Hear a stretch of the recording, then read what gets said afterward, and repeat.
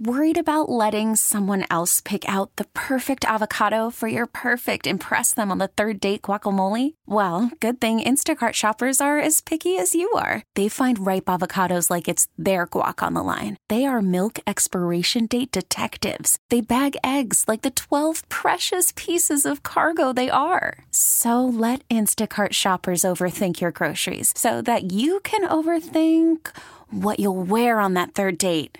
Download the Instacart app to get free delivery on your first 3 orders while supplies last. Minimum $10 per order. Additional terms apply. You could spend the weekend doing the same old whatever, or you could conquer the weekend in the all-new Hyundai Santa Fe.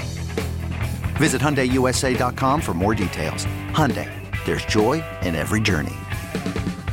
Welcome back into the Sports Bar. It's Danger and Battaglia live from Buffalo Bills training camp, day 3 of camp. Another practice in the books. Elena Getzenberg covering the team for ESPN's NFL Nation, ESPN.com. Well hydrated after a very hot and muggy day on the practice field today. Elena, how are you?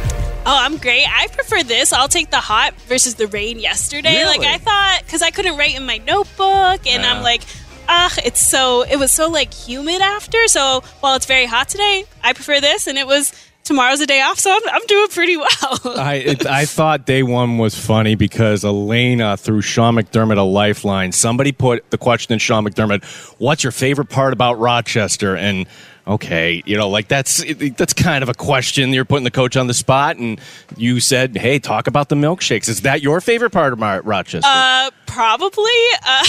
He always talks about, he's mentioned multiple times that he's a chocolate milkshake guy. So I was like, he was, like you said, he was kind of like, oh, wow. I was like, well, what ice cream do you like? So, I enjoy Pittsford Dairy very much. It's definitely high on my list. I just got some chocolate milk, actually. So very good. I'm feeling pretty good about it. But, yes, I'm always happy to save people with ice cream questions. That's my go-to. So we have so much to get to from our first 3 days of camp, and I want to get your thoughts on a wide variety of things. Can we start with day 1? Because I think going into day 1, when we heard from Sean McDermott early, practice happens after practice, I kind of thought we would hear from Steph Diggs on the first day of camp, just to clear the air and just to make what was a story a non-story moving forward. What was your overall impression of Steph Diggs and his press conference from earlier this week?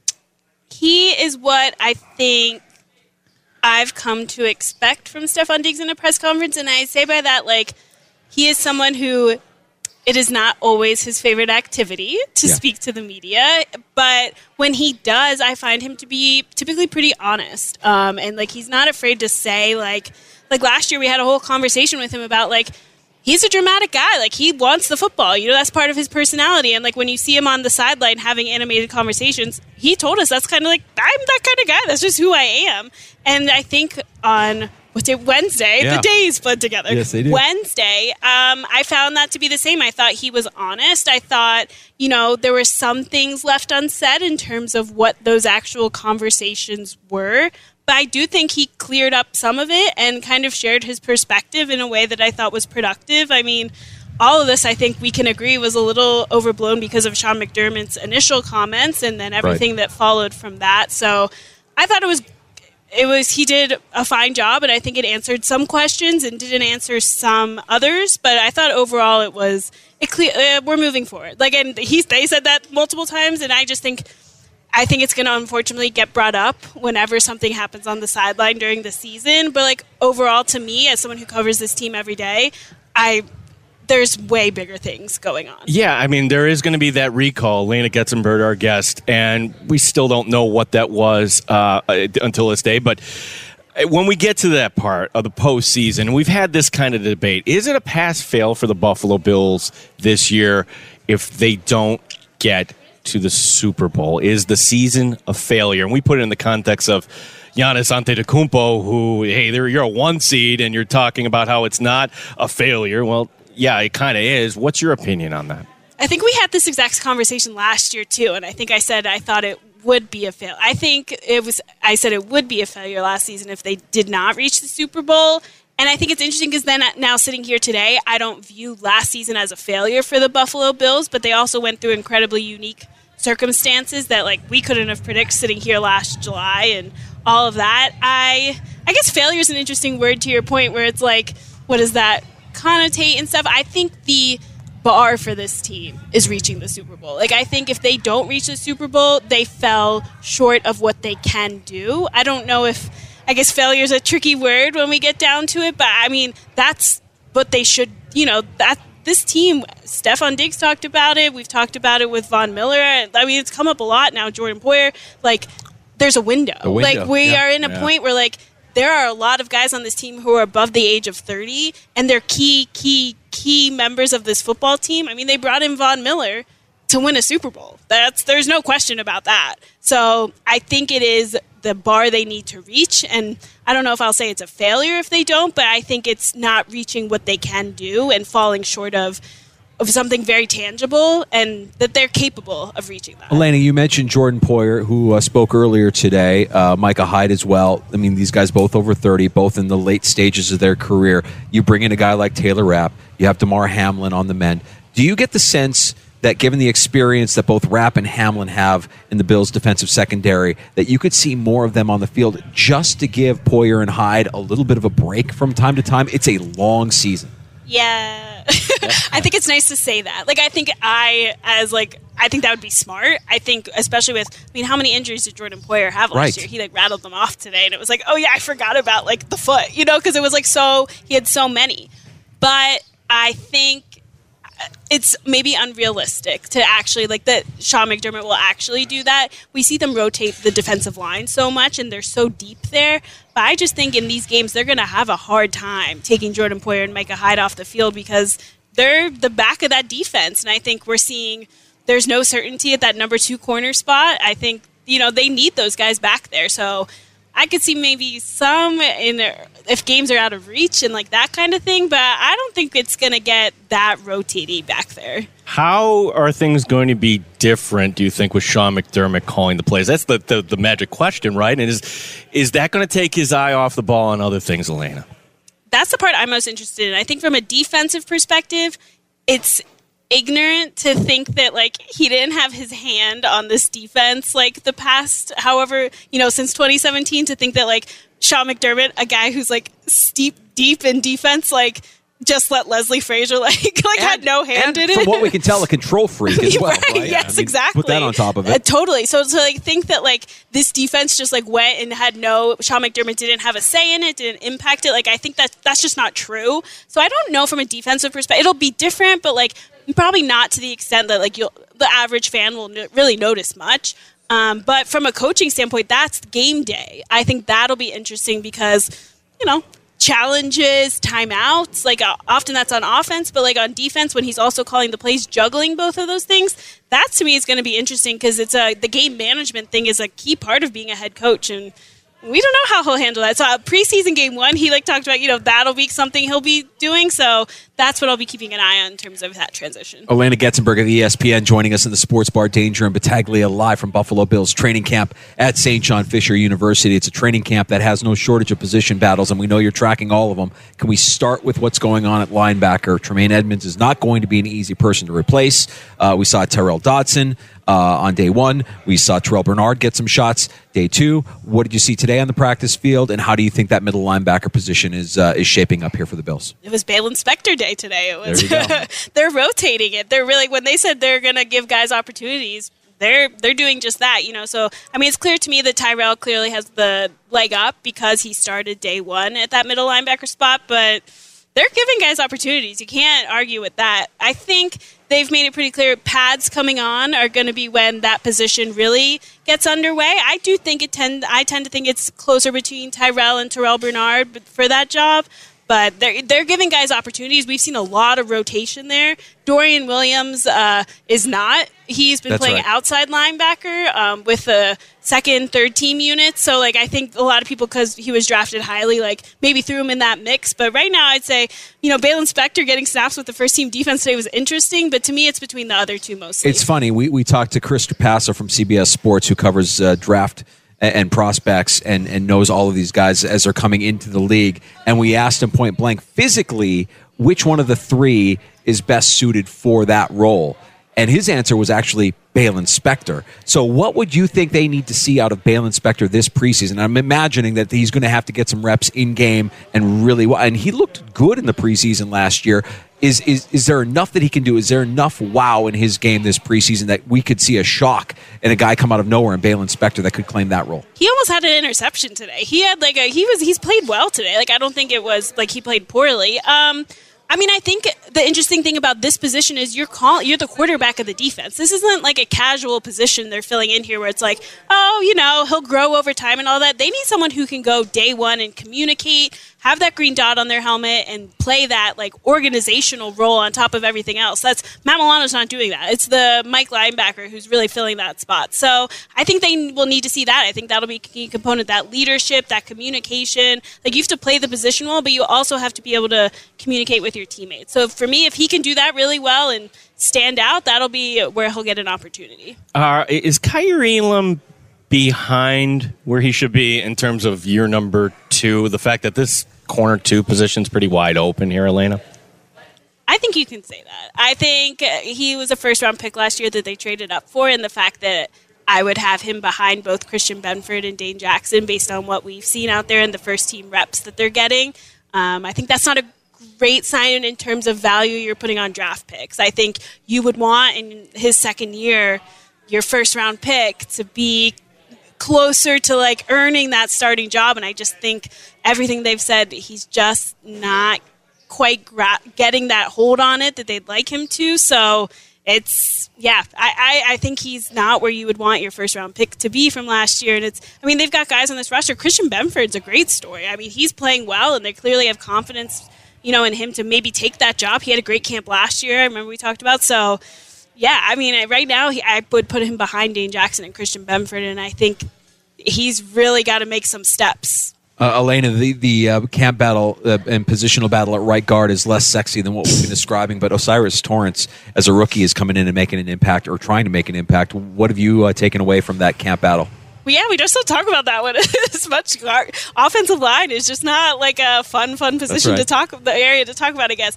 That's an interesting one, too, because I think they don't need him to start right away. Like, I think that's the flexibility, like, with someone like O'Cyrus, who, like, he can grow into it because that they added depth in the interior of the offensive line. But he got some opportunities with the first-team offense today, and, we've seen Ryan Bates, obviously, over there as well. So that's an interesting one in the sense that, like, they've invested a lot in Ryan Bates as well. So whoever wins that is someone that they've put a lot into. So I think positive for both those. That's ones I think that one we'll see shake out. But I think there's not like a push for O'Cyrus to start right away, which I think is a good thing because, like with Kaiir, I think there was that pressure to be good quickly, and O'Cyrus, I think, has more flexibility there. Elena Getzenberg, ESPN, ESPN.com, NFL Nation reporter, our guest here.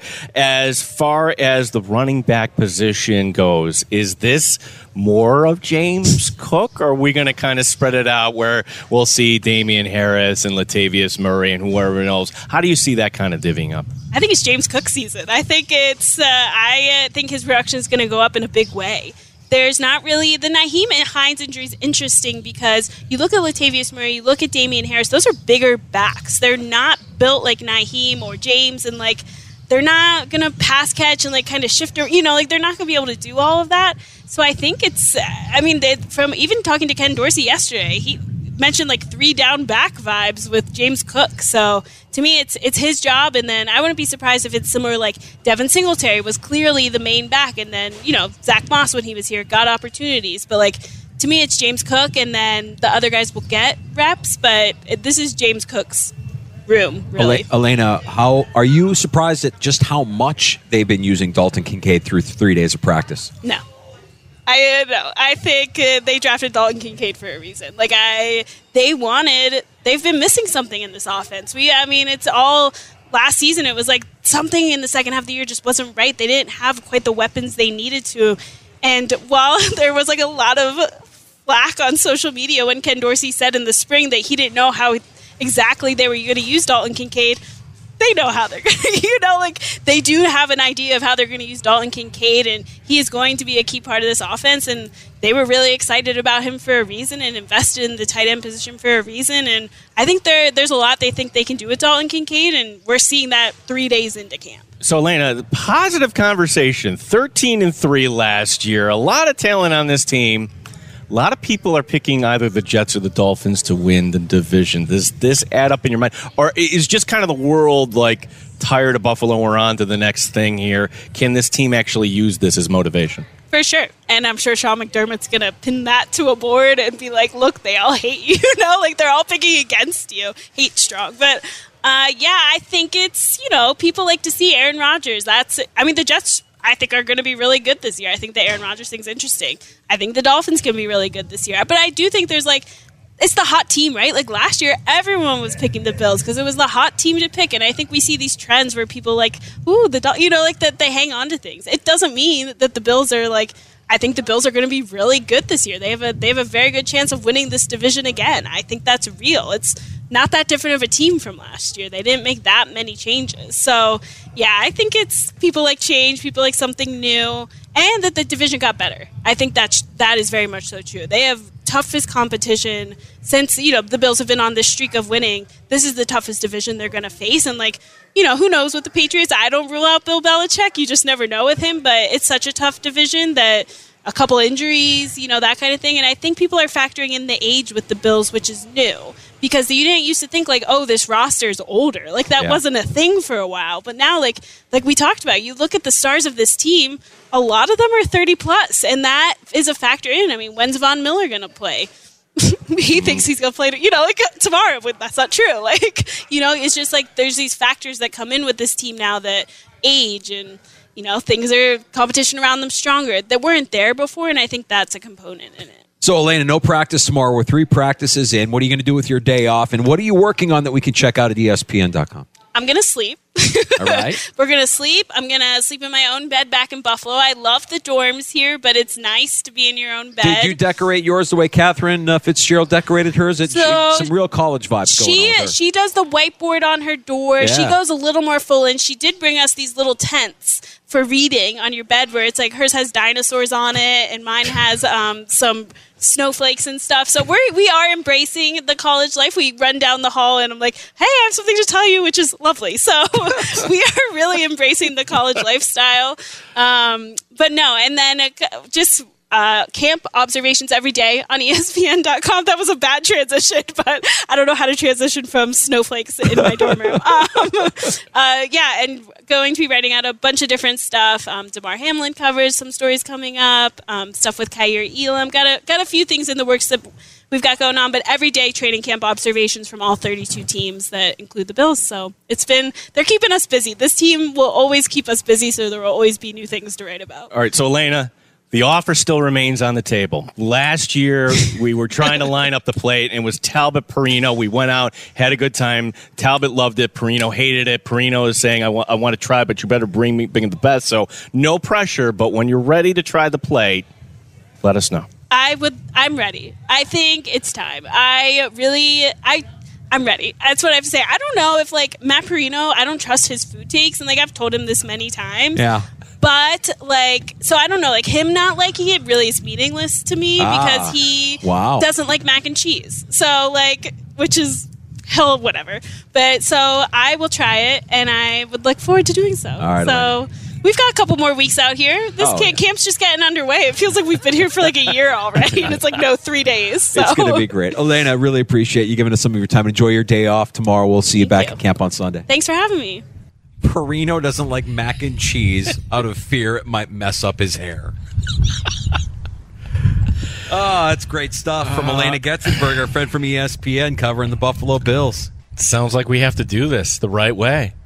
Yeah, I'm thinking West Side. You can't go wrong with the West Side. I'm saying Stevie T's. That's right. Yeah, that's right. We do it the right way. We go out. We have a couple cocktails. We keep it safe. We get a driver, and we end up at our spot. Light dinner that night. Light, if no dinner at all. All right? You have to strategize. You have to have a strategy in place. I think Elena understood what we were saying with that. I think she's in. I think she's in. So we'll keep you updated on our quest for plates here in the Flower City with our buddy Matt Perino and Ryan Talbot, and certainly Elena, part of that crew as well. It's always fun to have the out-of-towners just kind of come in and explore. Chris Trapasso was asking about some of the great places around this neighborhood. My buddy Ross and his joint Label 7 right there on the canal in Pittsford. Of course, everybody talks about Pittsford Dairy. You can't go wrong with that. You can't go wrong with Aladdin's down there. So lots of great places here in around Bill's training camp for the out-of-towners to check out, take in. Yeah, so we, I feel like we're like the Visitors Bureau here. I think we can kind of bring people around. We're your trusted source for all things Rochester here in the Sports Bar. All right, we've got to come back next. Speaking of Chris Trapasso, he's joining us next. We had the chance to catch up with him after practice earlier today, and that conversation is coming up. Before we get there, let me slide this in. Zach Taylor, head coach of Cincinnati, just spoke, says it's going to be several weeks before Joe Burrow is back on the field. We're not going to see him this preseason. I mean, we shouldn't see him this preseason. The way I hear several weeks, that leaves in question week 1. I think you won't hear or see Joe Burrow on a football field until Joe Burrow gets his contract extension. I think that the two aren't necessarily intertwined. The injury is the injury. The contract situation is the contract situation. Joe Burrow shouldn't set foot on a football field again until he gets his money. Do you subscribe to the theory that Lamar Jackson wasn't on the football field because of the contract last year? Of course. Yes. Yeah. Absolutely 100%. And these guys, their loyalty is to their future and their financial stability. And you know what? We talk about the shelf life of an NFL player. Get what you can get while you can get it. It goes against some of the what we talk about in the team and football first, and I want to be there for my team. You heard Jordan Poyer earlier talking to Micah Hyde talking about how much they can't wait to get on the field. They don't want to be on the field. We just asked Elena, hey, do you think there'll be a rotation? She was emphatically, no, they're going to be on the field. Those guys don't want to cede any reps to anybody. If they're healthy, they're on that field. And that is becoming more and more rare in the NFL because it's about the money. It's about getting yours while you can get it. So if I'm Joe Burrow, and I do indeed have a calf strain, that's fine. I have a calf strain that's going to keep me sidelined. And by the way, while I'm sidelined, let's hammer out that deal now so that when I get on the field, we're all good.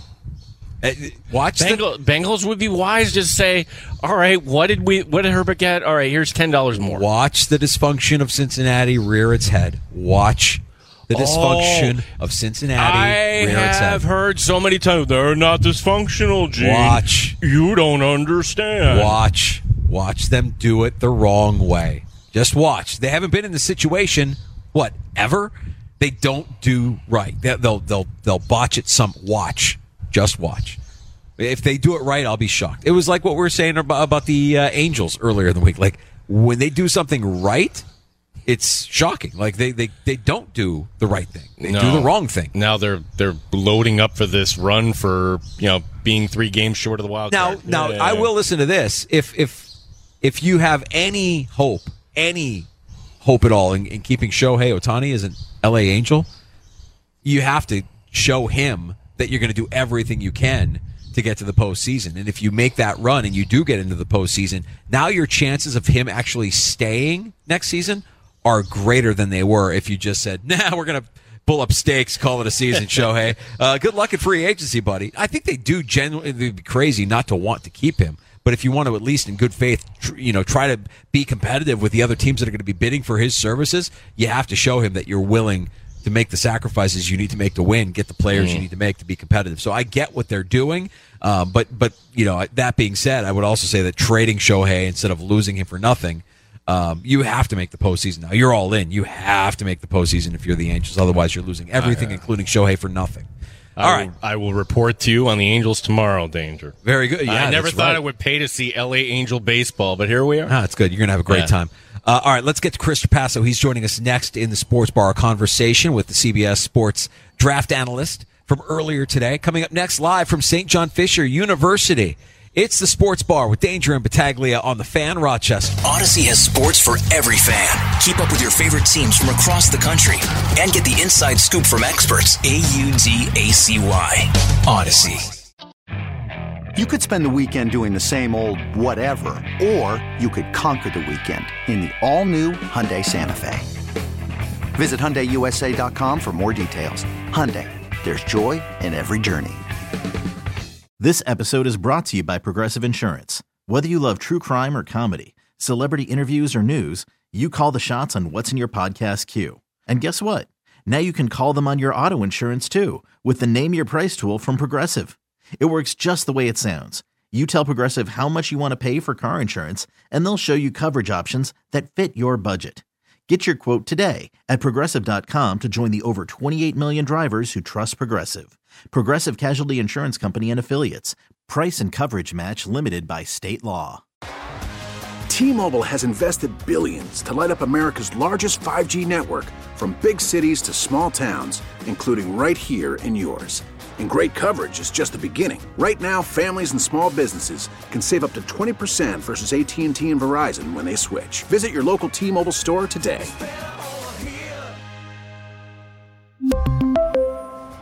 Plan savings with 3 lines of T-Mobile Essentials versus comparable available plans. Plan features and taxes and fees may vary.